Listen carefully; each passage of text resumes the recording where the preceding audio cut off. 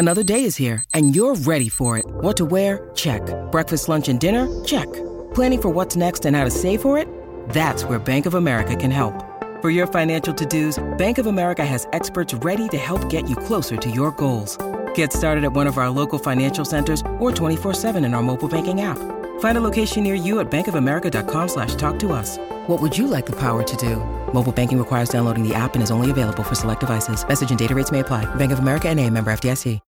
When you need mealtime inspiration, it's worth shopping Kroger, where you'll find over 30,000 mouth-watering choices that excite your inner foodie. And no matter what tasty choice you make, you'll enjoy our everyday low prices, plus extra ways to save, like digital coupons worth over $600 each week. You can also save up to $1 off per gallon at the pump with fuel points. More savings and more inspiring flavors make shopping Kroger worth it every time. Kroger, fresh for everyone. Fuel restrictions apply.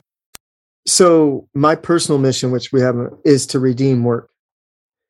And I think the word has gotten a bad rap. I think the place needs some help. And then there is the effort itself, the physics of it need to be respected. But I'm of the opinion that work allows us it's paid practice if we do that. And I think if everyone is fortunate as I was to have that mentor that said, hey man, if you look at going to work as a place to practice your effectiveness, not efficiency, your effectiveness at your job so you can be a better human in all the rest of the place, I think, it would beat working is what I say. It beats working. So, yeah. This can't be it. There has to be more. Wait, am I crazy? No. If you're yearning for more and working hard to make your dreams a reality, then you're in the right place. Welcome to Dreamcatchers. It's the only show committed to helping you self-actualize and then transcend, leaving you with the legacy you've always desired. Listen in on conversations with successful philanthropists, entrepreneurs, and founders every week as we connect with them for inspiration, education, and direction. Your host, Jerome Myers, is here to help you exit the matrix and transform into a leader of your own revolution. The question is, do you believe your dreams should be real?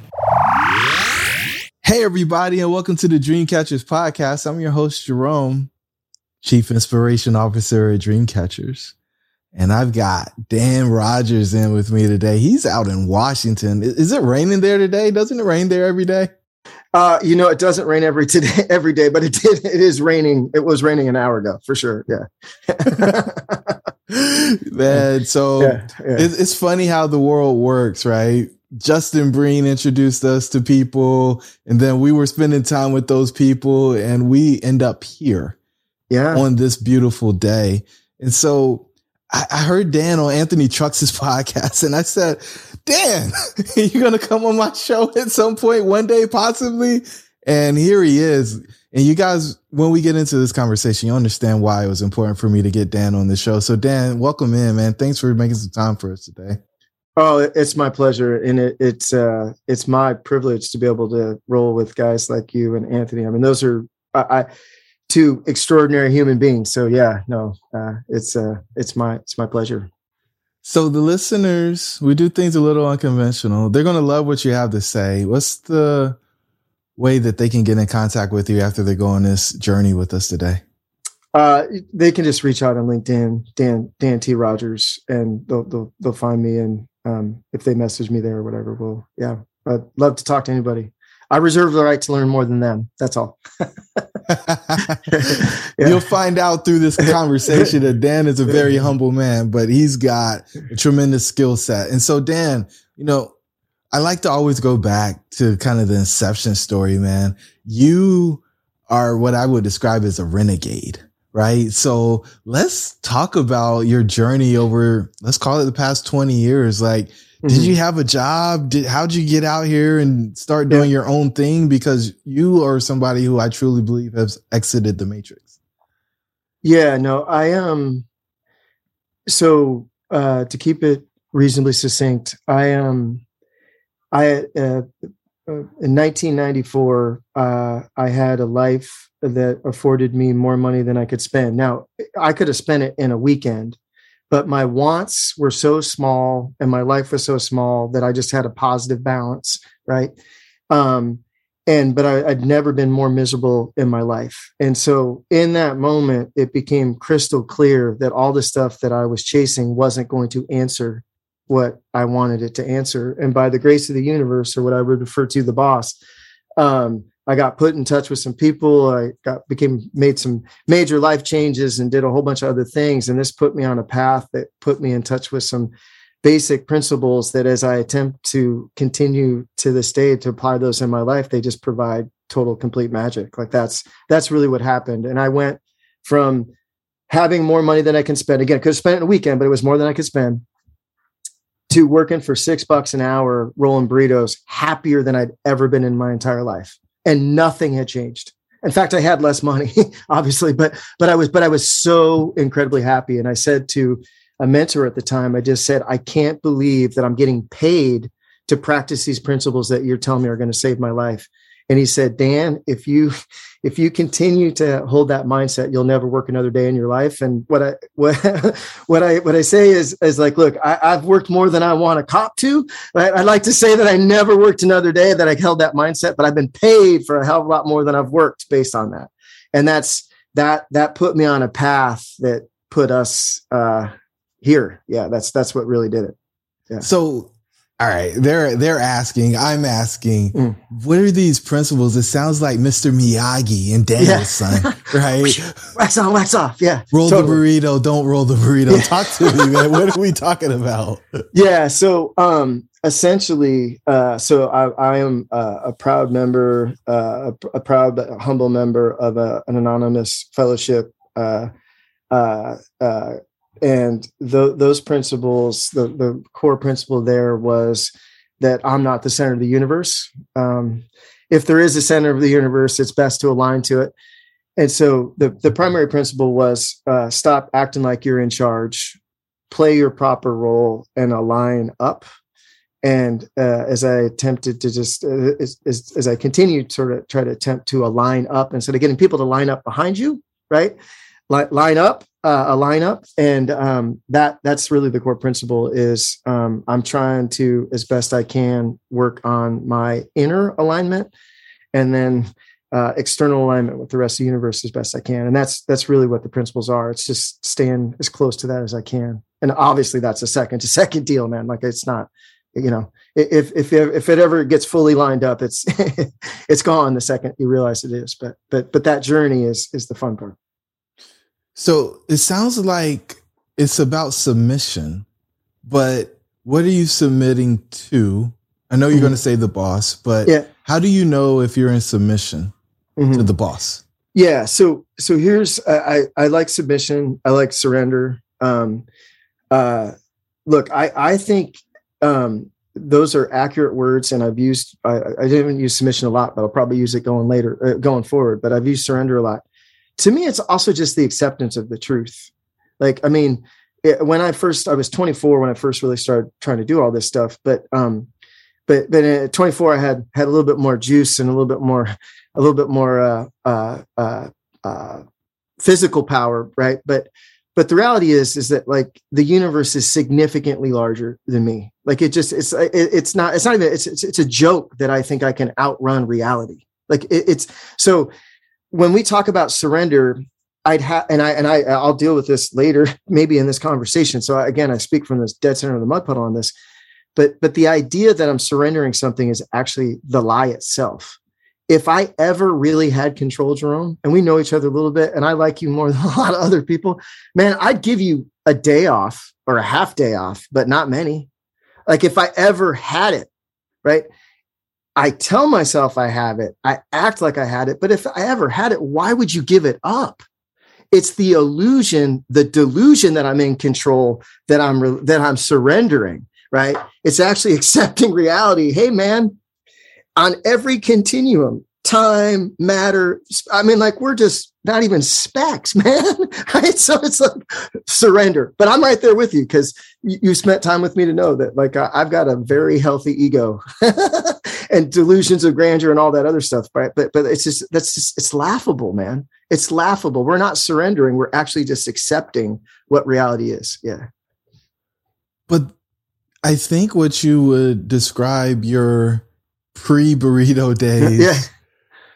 As is you trying to impose your will on the environment and those things within the environment, which for a lot of us means that it's control.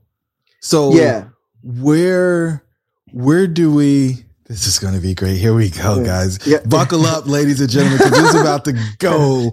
All right. So where is it that we actually get this clarity that we're not in control because we're trying to impose our will on other things, or we're imposing our will, at least we think we are?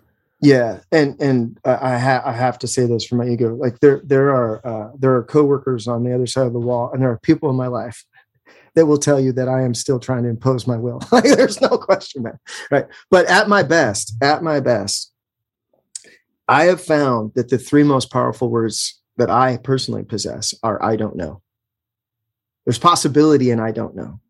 And so I've got a couple different things that I'll do to try to sort of cleanse sort of just the knowingness, sort of the certainty, and really more just aligning with the certainty of, this is my belief, no one has to sign up for it. Like, I think that I'd like to think of it as a system.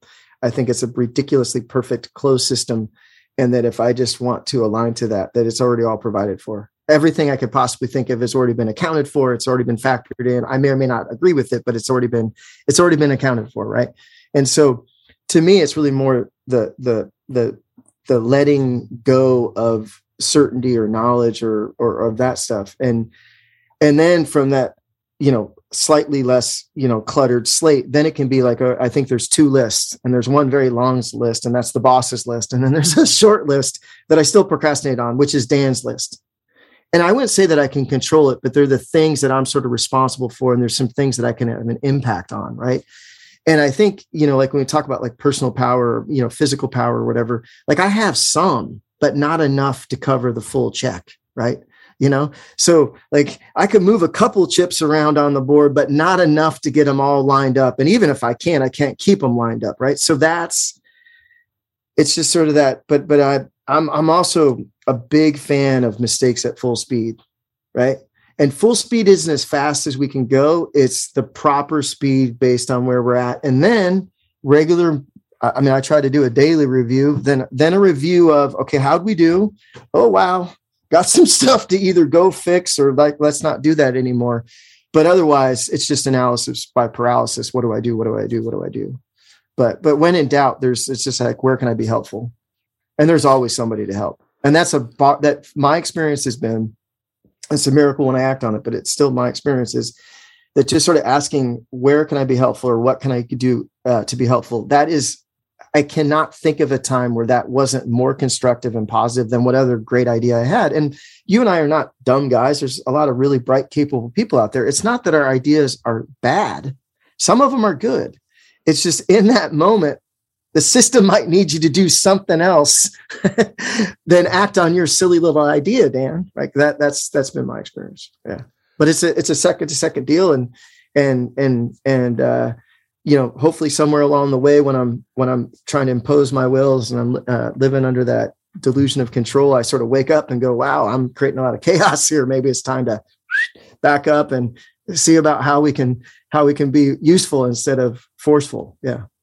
Useful instead of forceful. Whoa. That's a beautiful concept. So you said I'm creating a lot of chaos. Maybe I need to back up. Mm-hmm. Is us creating chaos always a negative thing? Well, what I would say is my opinion is the boss uses all the game pieces, the box, the wrapper, the table, like it's all in play. So chaos has to be part of the plan, but so it's sort of been accounted for. There's a lot of different tools in the tool chest, and I'm probably a little bit more of a disruptive tool for the boss than some, for sure. But I think the difference is have I left any room to be directed, or am I acting on my own certainty? And it's all been accounted for. I'm not big on good or bad. It's beyond my pay grade to figure that out, but I feel cleaner and there's less for me to go fix when the chaos that's being created is directed than when I'm it's all Dan driven. There's some cleanup that's required cleanup in aisle 9 is required after that one, right? So it's breaking things, Tasmanian devil, bull in the China shop. Yeah, pushing is what I do. Like, I mean, the universe is a pull system. I believe that, and it's just me pushing. Like that's what it is. Yeah. You're dropping in these little, I don't even know what to call them. Maybe I call them quotes. I'm not sure, but you said leaving room for direction versus acting out of your own certainty. Mm-hmm. Most people don't want to do anything until they're certain. And you're saying that there's action to be had in the unknowing. Mm-hmm. Give me more, Dan. You tried to skip over that. You just kind of sprinkled it in and moved on. Yeah. This is a whole meal right here by itself. Yeah. So again, this is just based on me constructively reviewing my own stuff. Right. Look, there are people that show up better, that their best, when they show up at their best self, it expresses themselves wildly different than when I show up at my best self. So for me, when I'm showing up at my best self, the certainty is only enough just to get the ball rolling. What will be, call it inspired or directed after that is significantly better than my ideas. And it's not that my ideas suck. Some of them are fantastic, quite frankly, but like what actually gets produced when we leave ourselves open for the rest of what comes is way better. And I, for me personally, the only time that, I mean, within reason, I mean, there's times like when it's actually really required because, there's some technical thing or, maybe there's safety issues or something like that. But if we're just talking about just sort of moving through time and space in life, the only time I want certainty is when I know what I want to do and I just don't want to do it. Like, I mean, and I try to keep things super simple, right? So like, I don't even really like driving. I'm semi decent at it. For as long as I'm doing it, I'm probably considered a bad driver. I mean, I'm not reckless and stuff, but I don't really much care for it, but I want to move around. I can't stand putting gas in my car. You know what I mean? It's a complete pain in my ass. It's never convenient, all that stuff. But I'm not a mechanical guy, so I don't understand how a car works. Right. Like, but when I show up with my car needing to be fixed, they don't ask me what's wrong with it. Or if they do, it's just to amuse me, right? They understand that part, right? I don't need any certainty around like cars or mechanics because I just want the benefit, right? The benefit is so overwhelming. I don't need any certainty, right? And that is my experience with most things for my life. There's one thing to want deeper understanding, right? But when I personally am looking for certainty, it's usually because I don't want to do what I already know I'm supposed to do. And I'm using it as an excuse to, it's like the boss is like, hey man, we need you over in the field lumping some rocks. And I'm like, well, I think I better figure out exactly what size rock it needs to be. And it's like, come on, just go move some rocks, man. Like, let's get real. So that's my experience with certainty most of the time. And I want to be respectful of, if you're on a tall building or something, like certainty's good, but my life is not filled with that level of peril most of the time. Right. It's usually, it's usually not quite so treacherous. You're making light of something that is really heavy. And I like your delivery because it's not forceful, but I'm going to be very forceful in the next statement because I don't want people to miss this. You're using uncertainty as an excuse not to do what you know you're supposed to. You're waiting for another piece of information when you know enough to begin and to accept the fact that more will be revealed to you on that journey than what you could ever have before you make the decision to go on that trip. You are sitting there not taking action because you're looking for the reason why you shouldn't do it. You're looking for your way out and you're just waiting for it to appear, even though you're being beckoned to come do the task. So don't let Dan's delivery miss the real point, because this right here will change your life. I can still see multiple decisions that I made when I didn't have all the data, but I knew it was a place that I was supposed to go. And I found treasure greater than anything that I would have had I stayed in that place. Mm-hmm. And so even if the conditions don't look like they're totally conducive, and then you got to back me up here, you still have to go. I see that storm on the wall there beside you, big old lightning strike. Yeah. And I imagine there's some depth to that. So if you would, let's talk about that image there. It's got to have some significance if it's hanging in your space. Yeah, no, I'll throw one other thing on what you just said too. So, I mean, that's why I embrace the mistakes at full speed. I mean, that same guy that told me I'd never work another day again, he dropped a lot of wisdom on me. He was like, if you saw the movie Kill Bill, like he would just like pull out the Kill Bill sword and just, and the cuts were so clean, man, they were so clean on my ego. He just like cut it in half. He's like, Dan, inaction is an action. It's just grossly ineffective. And that's, so it's like mistakes at full speed. Right. So again, take that for what it is. But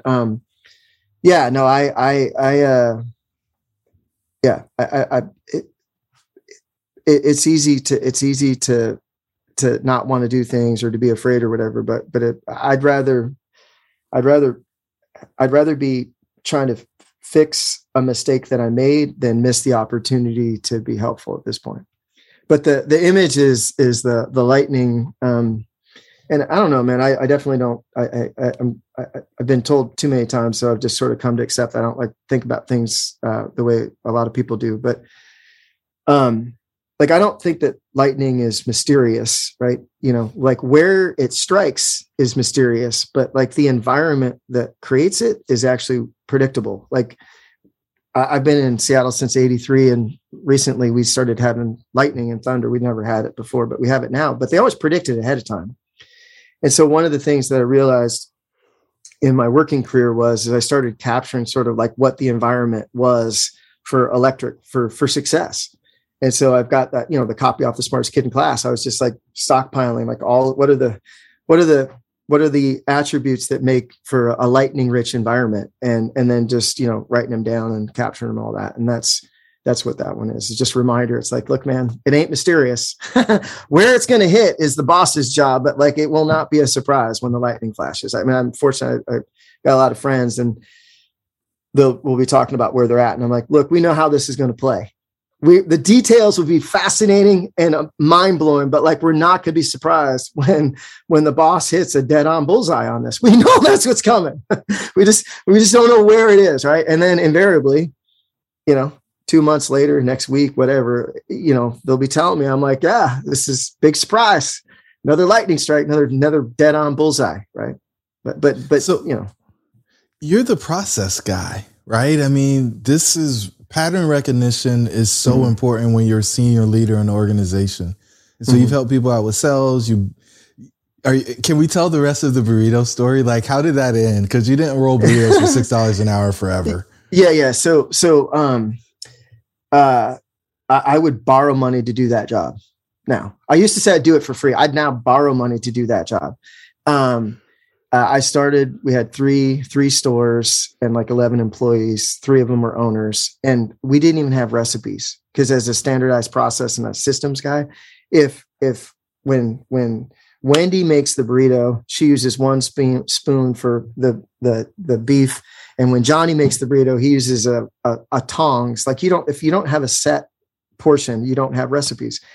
So I standardized the entire experience, all of it. Like, not first just the food, then the setup of the stores and all that. And by the time 2.5 years later, we had opened 60 stores and onboarded 7 franchise groups and central commissaries and all that. I was just the process guy that like took the crazy idea and then made it so we could replicate it. So I'm a systems guy more than anything else. And by the grace of the universe, they didn't, I asked what was in it for me eventually. I said, I trust you guys. I wouldn't have done this if I didn't trust you. But like, at some point I just got to, like, what's in it for me? And at the time I didn't really understand it. I loved them and respected them, but I didn't understand why they couldn't tell me. Then after running a couple businesses, I got why they're like, we have no idea, man. We have no idea what's coming tomorrow. But I had been a furniture mover prior to that, and the moving company reached out and wanted to get me into sales. So I chased it. I went into sales, really just chasing unlimited commission. And I never really figured out how to sell anything. I was incredibly knowledgeable about what it took to move stuff around because I had done the job. But what I did is I would just help people figure out what they were trying to accomplish and how they could do it. And most of the time I would refer them to the right company that wasn't us.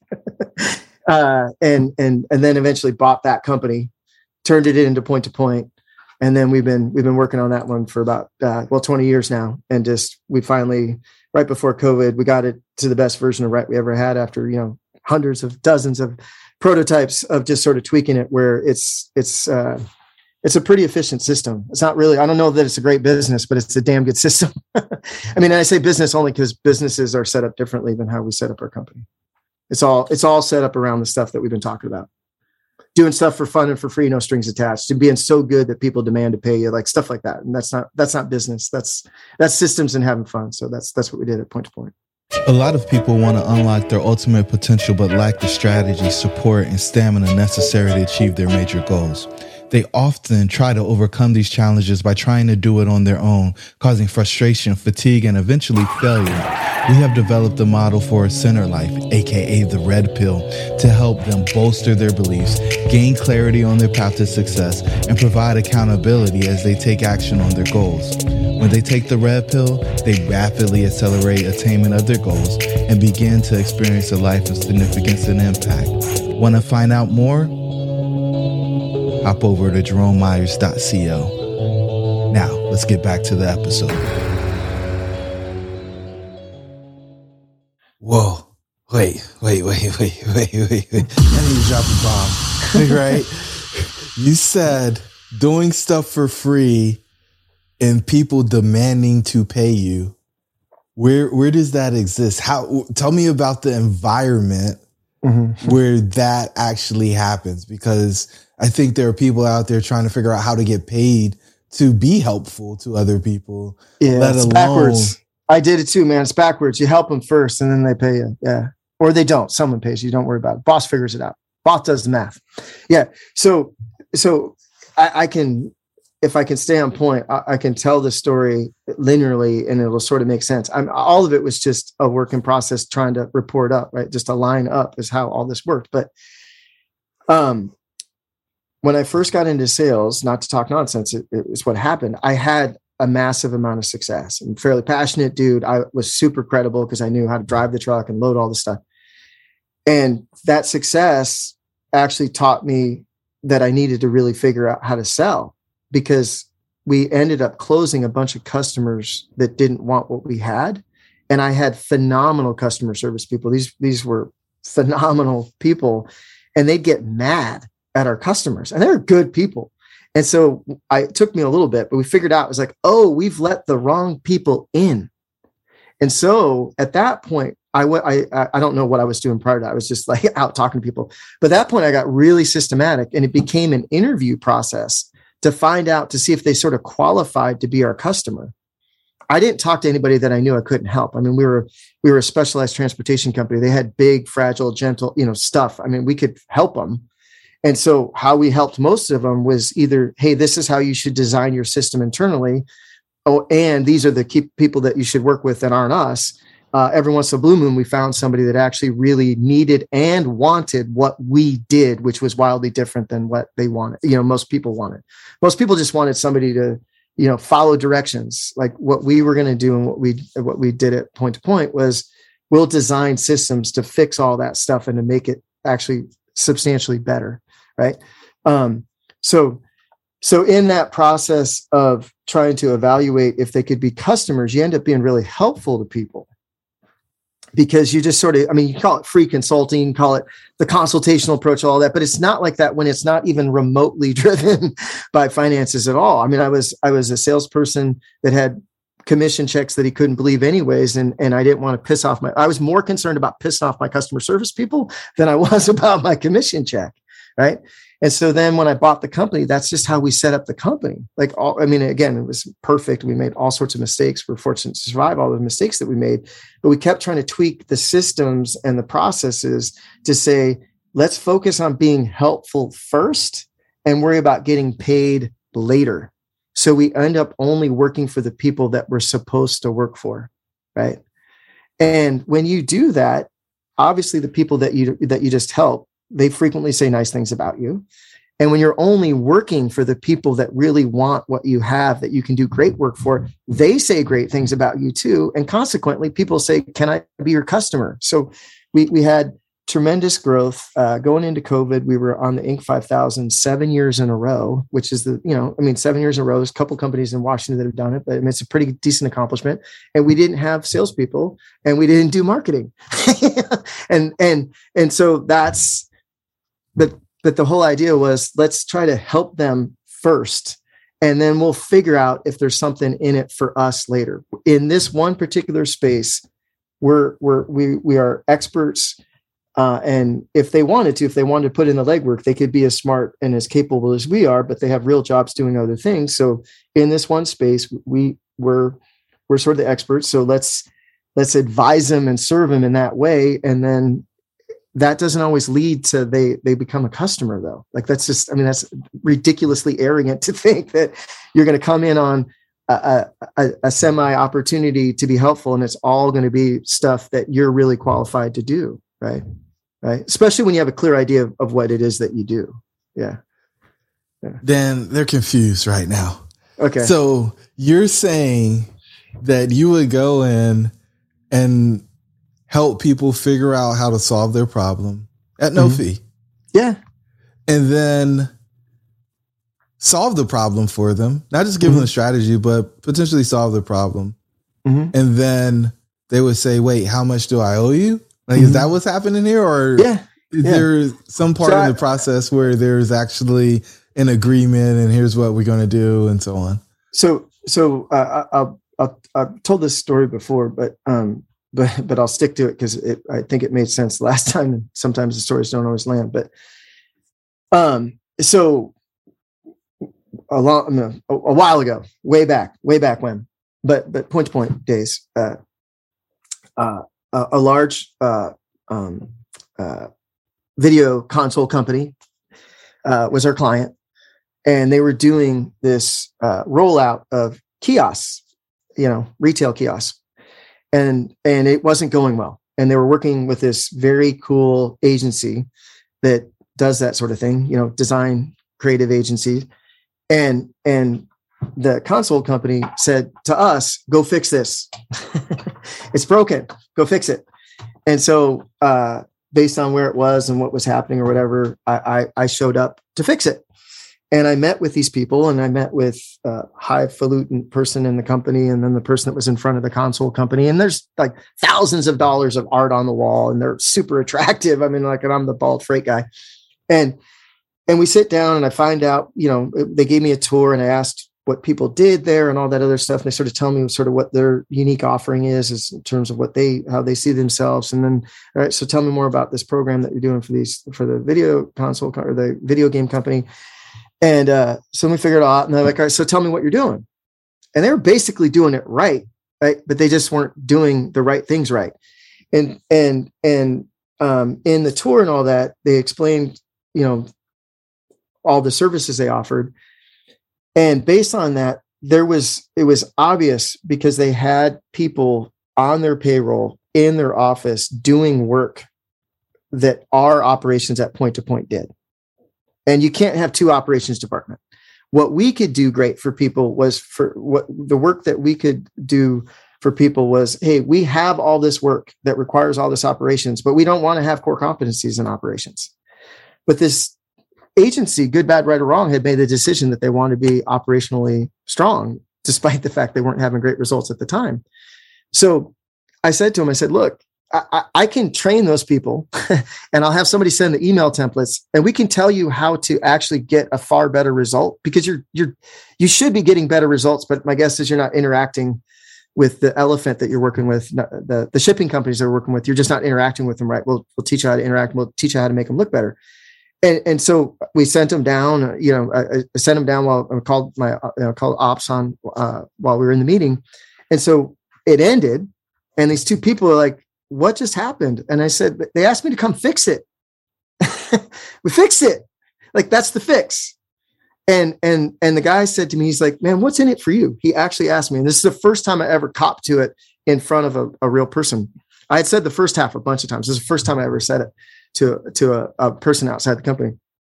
I said, look, I only had one goal coming here today, is I just wanted you to think that we were a credible company and that we could be a credible resource. And on an individual level, I like to think that I'm the smartest guy you've ever met in shipping. That's my own goal. Right. Right. And that was the part that I copped to. The first half I had owned 100. We just want to be a credible resource. That's it. Right. And the guy's like, well, mission delivered. And I said, yeah, do you trust us? And he's like, yeah. I said, and if you ran into something that this is what you really wanted, who are you going to call? And he's like, we're going to call you. I said, yeah, that's it. How do you lose in that? Right. But otherwise, had we worked with him, right, or that company, eventually our ops departments are either arguing with each other or trying to justify their existence. It just, they were never going to be our customer. So help them. We're not losing any business. It's not our business to have. Right. Right. Yeah. And when you do that on a regular basis, and the people around you and your company are doing that on a regular basis, you don't need salespeople. You don't need marketing. You don't need any of that stuff. Right. But it's just the right thing to do. Right. I mean, it's a flaw. My brain just starts geeking out when it's not right. I just want to get it right. Like, and frequently we need multiple cracks at it to get it right. But I'm more concerned about getting the system right than I'm about getting the check right. Like, the check will come if we get the system right. Yeah. Yeah. The check will come if we get the system right. Yeah. Wait, how do you're talking about the Inc. 5000 list that is the fastest growing companies in the 7 years in a row. Yeah. 7 years in a row. Yeah. No marketing, no salespeople. We had a website, but we didn't do there's no traditional sales and marketing. Yeah. Yeah. Wait, no. Hold on. So how do you become one of the fastest growing companies in the country based on revenue? Yeah. With no sales and marketing? I mean, all the marketing guys are going to tell you this is the coup de grace. You're not going to grow if you don't market it and sell. What are you doing? So this is where I think maybe I'm disruptive. And I have a hard time saying, I can say I'm disruptive because I looked at myself in the mirror and lived my life. But in this regard, I don't actually think it's disruptive. I think I'm reminding us of universal truth. The reality is traditional sales and marketing are based on flawed principles. And I'll just walk you through it, and you can play along. And I'm not going to bend the numbers. I'm not going to trick you, right? But in marketing, right? Traditional marketing, called the best marketer on the planet. What percentage are they going to tell us is either slightly ineffective to just full on miss of their activities? What percentage? 98. Yeah. And I've asked a bunch of people this, and it's usually hovers around 50 to 70%. So let's call it 50%, because I know where I'm going with the numbers. So I don't want to trick anybody. So let's just say 50. So 50% of those activities before we start, we know are on the range of slightly ineffective to full miss the target. Okay. Now sales, traditional sales activities, right? What would you say are on the spectrum of ineffective to full on annoying? Well, now I'm scared to answer the question because there's a 2% conversion ratio. I mean, that's standard. So I think the sort of, I don't, there's been billions of dollars spent on sales. So there probably is real research, but certainly the folklore is if you make 100 calls, you'll get 10 meetings to get one appointment, to get one contract. So let's just say it's 80%, right? 80% is somewhere on that continuum of ineffective to annoying. Where in the universe, Jerome, I know just enough about what you do to be dangerous, so I'm not going to try to go there. But if I came to you and said, hey, Jerome, I've got this idea. What we're going to do is you're going to pay me to take activities that we know before we start, half of them are full miss to ineffective. And then from that subset, the results of that, then we're going to take actions that we know 80% of the time are going to be ineffective, and some percent are going to piss the community that we serve off. That's sales and marketing, brother. I don't know why we do it. I don't know why we do it, because we've always done it. I couldn't do it. I couldn't do it. I'm not going to pay people to go piss people off that we want to work with. It's bad business. This is how ass backwards it is. What part of that was crazy other than the guy who said it? Like, right? It's crazy that we do sales and marketing. It's absolutely totally bonkers that we do sales and marketing. All right, Dan. This is what Sales Sidekick is a COVID baby. I joke about it, but it is. So what did I do? COVID hits. We're specialized. We do all these events, 10,000 events on 5 continents, a year pre-COVID, right? So COVID hits, everything stops. What do? I know all these business owners. I call all these business owners because the event industry said, hey, man, you just know how to move things and nothing's moving, so you can't help us. That was incredibly humbling, but I'm so glad they didn't ask me to help. I called the business owners and said, look, my problems are horrific, but they're simple. And I've thrown up in the garbage can and I've acted on them. And now I have nothing to do. I just have to wait. Your problems are complex and they'll change before the sentence ends. Like, can I be helpful? And I went and helped as people that would have let me help them. And then I got to a place where a guy literally said, dude, I have to pay you to do this. You have to come talk to our people. I was like, okay. And then we built a company around it. Yeah. So what do you go talk about? Well, with those people, I mean, they're all people that I knew. I didn't just start cold calling people. I mean, we were all, talking because of COVID and everything else. And so I said, look, I want to stay in the game. I want to be helpful. You get what you pay for, but I don't want to charge you anything. And if we get to a place where we know that we're going to actually, like, we've created real value, I know you and I trust you and I'm not worried about it. And I'll definitely learn in the process. And what happened through all those conversations is eventually it would get to quote unquote sales and marketing, because somewhere along the way they didn't know. I mean, they knew me and they knew that the company had been successful, but they didn't know that we didn't have salespeople. They didn't know they're like, whoa, like, hey man, you might think you're a systems guy, but that sales and marketing shit, like that is super interesting. So what we're trying to do with Sales Sidekick is bring these sort of principles to bear. Right. And you got to call it Sales Sidekick because that's what they think it is. But it's probably closer to, maybe redesigning business in a different way a little bit. So. All right. I need my Sales Sidekick consultation, Dan. Yeah. I'm ready. I got my idea. Mm-hmm. I'm looking to grow it. Mm-hmm. I'm trying to be helpful to people so they'll pay me, but I'm not having any success. It's like they're running away from me. Mm-hmm. What do? You come in, help me. What do I do? So primarily what we've done, I mean, as an individual, I'll talk to anybody that's dumb enough to talk to me. But Sidekick is focusing on companies around $1 million level. We help bigger companies and there's way too much disruption and they can fall back on sales. So $1 million is they've sort of gotten sort of over the first hump, but they can't grow. But what I would tell anybody is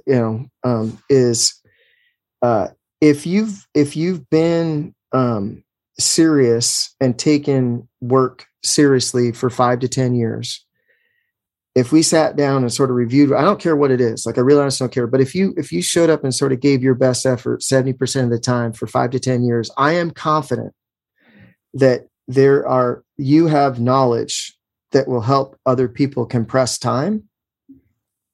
And once we figure out what that is, then we need to go find a community that finds that valuable, and we just go give it away. And as we're giving it away, we find out as much as we can about those people to really understand that community. And as we start to do that, it'll become apparent what the real business is to monetize. Right. So the stuff that we give away for free, like I gave the business consulting away for free or whatever, like that all that was is it got me in conversations so the marketplace could inform me what was actually valuable to them. Again, it's not starting off with the idea. Like, I mean, it's like you're trying to, I'm not going to try to predict God's will, man. Like it's just bad. It's bad. It's a bad idea. Like, it's like, it's like roulette is great odds compared to that. So it's like, get out there, serve, be helpful, and then see. And then because I'm a systems guy, and because I'm a student of the laws of systems, there's usually stuff that is fairly mismanaged on some level. Because a lot of our principles, I mean, sales and marketing is in direct violation with systems. You can usually find some things that are like, whoa, this probably could get fixed. Right. So, but the conversation is one where they're asking you to have it. They're opting in because you can be helpful to them first.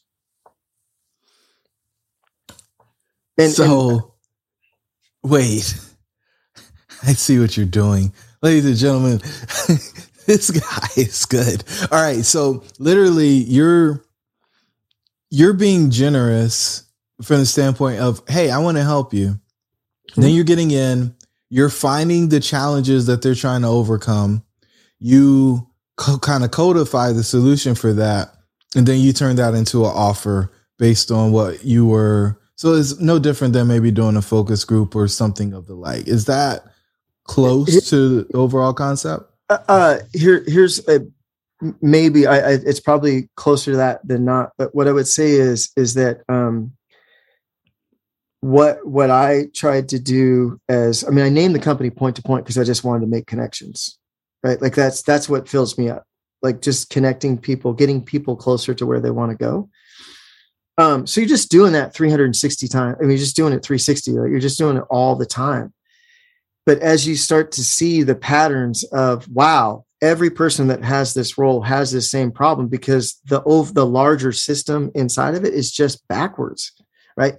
That then what I would do is, and I'm not opposed to focus groups.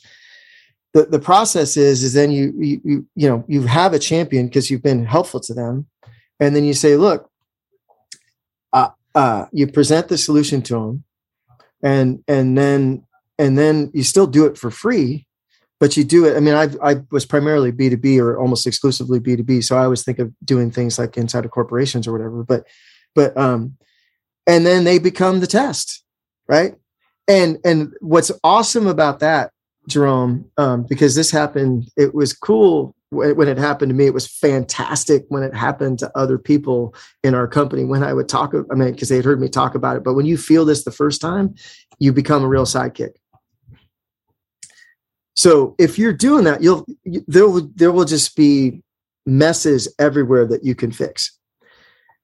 But you have to let the marketplace inform you as to the ones that they're actually willing to sort of pay the price on. And when you're not charging for it and somebody has to put their own sort of internal credibility on it, that's when you find out if it's really a pain point and if it really moves the needle. Because they might actually be able to get $10 to pay you to fix it. But if you're like, no, we're not going to charge for it. You're going to help me champion this internally, right? It's a whole different animal. Like it's just a great test to say, is it really that big of a pain, right? Yeah. Whoa. So because here's what happens, right? Is especially with my crazy ass brain, is there's all sorts of shit that can be fixed. But when you get that, you find out all the ideas that are good but not worthy of the marketplace. And when, I won't use her name, but when a woman who I was fortunate to work with for about 5 years, she was great at this stuff. The first time she sort of got slapped by the market, it was so great. It was so great because I was like, yes, because I want to see how she would respond. Like a real sidekick goes back and serves him anyways. Superheroes are like, F you, right? Because they're invested in, it's like, no, like if I want to help you, I don't care. Like you get to decide how you get the help, right? Yeah. And so I thought, because I wasn't really sure, was she a superhero? Was she a sidekick? And it was super cool how she responded, and how she responded as she went back to work. Right.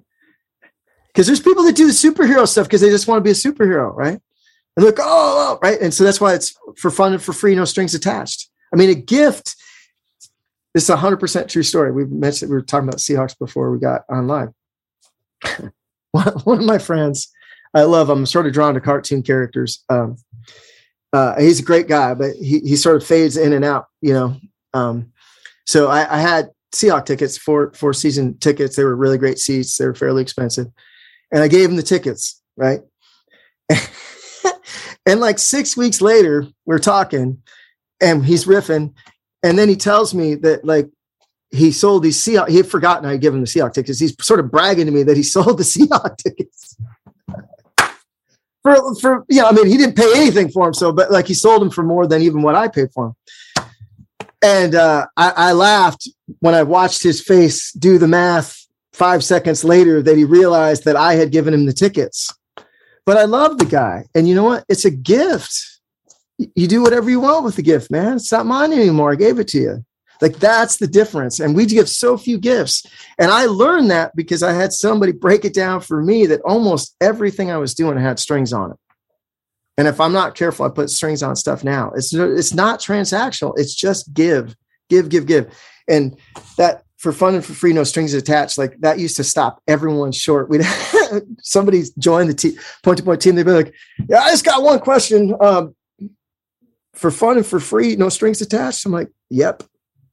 And like, yeah, for fun and for free, no strings attached. You can't serve otherwise. You just can't. You can be helpful. You can do a lot of good stuff, but you can't serve if you put strings on it. So.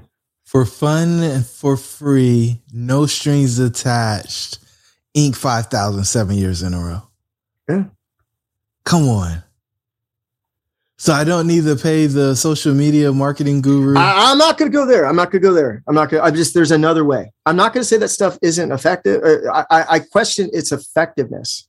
Overall, we've got clear data that it's not as effective as most people lead us to believe. I don't want to throw that out there. I've been more focused on trying to get good at what we think is right than what other people are doing and whether it's right or not. Right. Seriously, like that. Yeah. No, but people I'm asking you what the listeners are saying. They're on the treadmill right now. And they're like, what is this guy talking about? For free, for fun, for free, no strings attached. And you still can end up by delivering tremendous value with a offer to your clients that you know is truly a problem for them. It's solving what I think are pretty painful things. But the only way you get the opportunity to see what's painful is for them to trust you and bring you in and show what's really going on. Because the thing that they talk to you about the first time usually isn't the thing. No. And I think that's the point, right? It's trust building a relationship. Yeah. And let me, we didn't rehearse this, man. We'll see where I'm more than willing to test this stuff. Right. So you come up with, it'd be great if other people know, I mean, they don't have to be like a full on, 10 most 10 best well-known people or whatever, but you think of an individual who has been successful in an ethical way and sort of visualize that person and then tell me who that person is. And you need to know a little bit of their story if I don't know their story. If not, then we need to come up with somebody that we can sort of speak to what they did. Yeah. Well, let's use Jeff Spencer. Okay. Yeah, that's great. That's this it's a layup, man, but that's okay. Yeah, I was gonna like go LeBron or something, right? But Jeff is awesome, right? Okay, so you tell me what part of your understanding of his story, if I misrepresent it, right? So Dr. Jeff, at a young age, through his own words, through the good graces of the universe, met a world-class athlete that took him under his wing. Dr. Jeff was just dumb enough to follow directions and do all that other stuff, right? Reached the pinnacle himself, right? Codified it and then put it into play, right? I know from talking to him that some of the stuff that you and I looked at, that he shared with us and that the time that we all of us spent together, he was getting hired to do different engagements, and I'll leave the brands and stuff out of it, but he was getting hired to do different engagements that they were asking him to do, sort of team stuff right? And so he told me the story like 4 months ago. I'll try to be succinct here. So he'd be hired by a corporation to come in and do the work that he had been hired to do. And he had a program for it and they were happy. And so say the program was Thursday, Friday, Saturday. So they would be at some hotel. And so he said, I would send out a notice to everyone saying, hey, for those of you that can make it, I'll be here at 5:00 at this, at the hotel bar, at the whatever. And this is the concept I'm going to be talking about. And he gave that shit away for free, like 3,000 times. Right. He's like, the first time I did it, was like Wednesday at 5. And then I was like, well, if you want to show up, we're going to start at 8, but if you want to show up at 7, I'll be talking about this concept for an hour.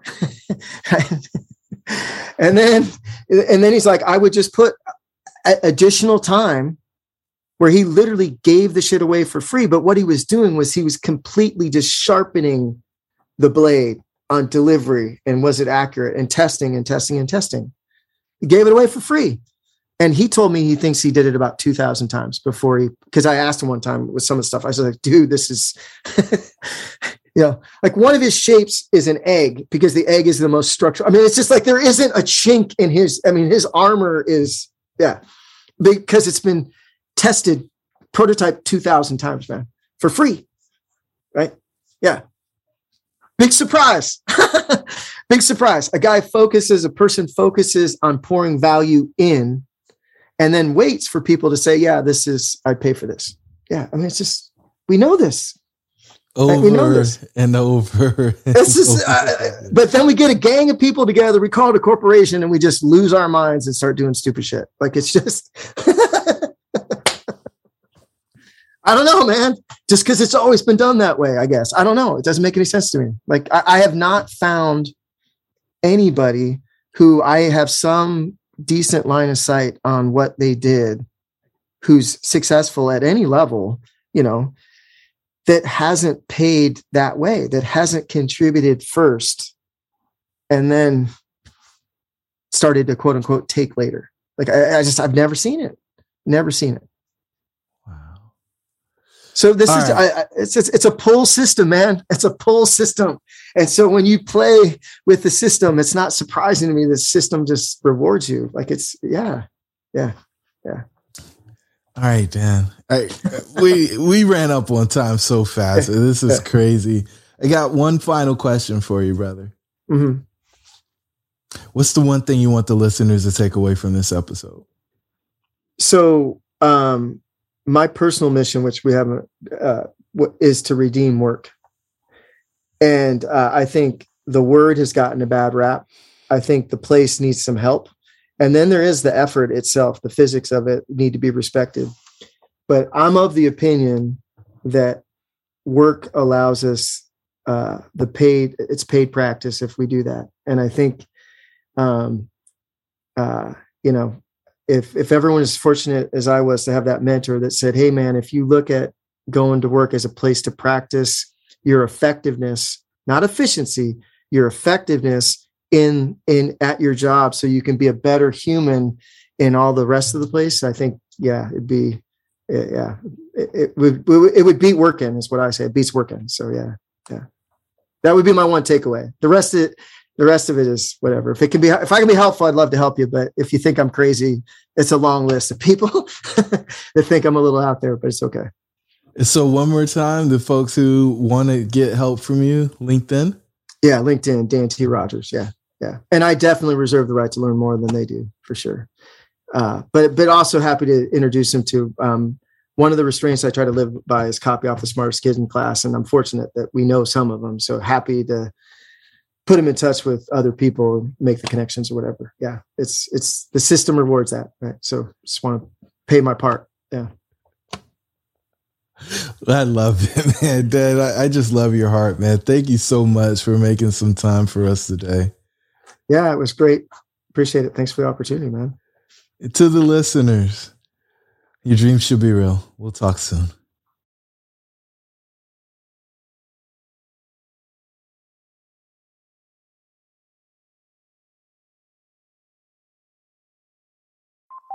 Thank you for joining the tribe today. We would love to hear from you. Please don't forget to rate, like, and share. Perhaps someone you know could benefit from what we've discussed. Until the next time, remember that your dreams should be real.